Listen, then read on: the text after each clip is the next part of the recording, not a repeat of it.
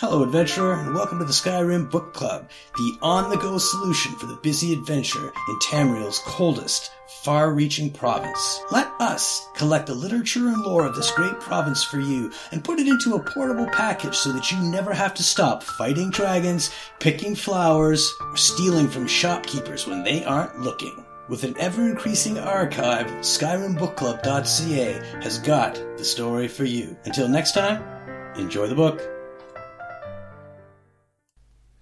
Advances in lockpicking. I am not a writer. I am a thief. I am a good thief. I am not such a good writer. Anyway, I want to write about picking locks. I read a book about designing locks once. It was good. It gave me lots of ideas. Some guys make locks with angled keyholes.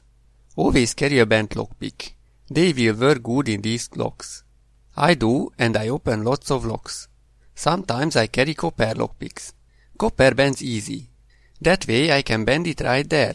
Copper lockpicks break easy too. Be careful. Sometimes the locks have weird springs. They all spring differently, which makes picking it hard.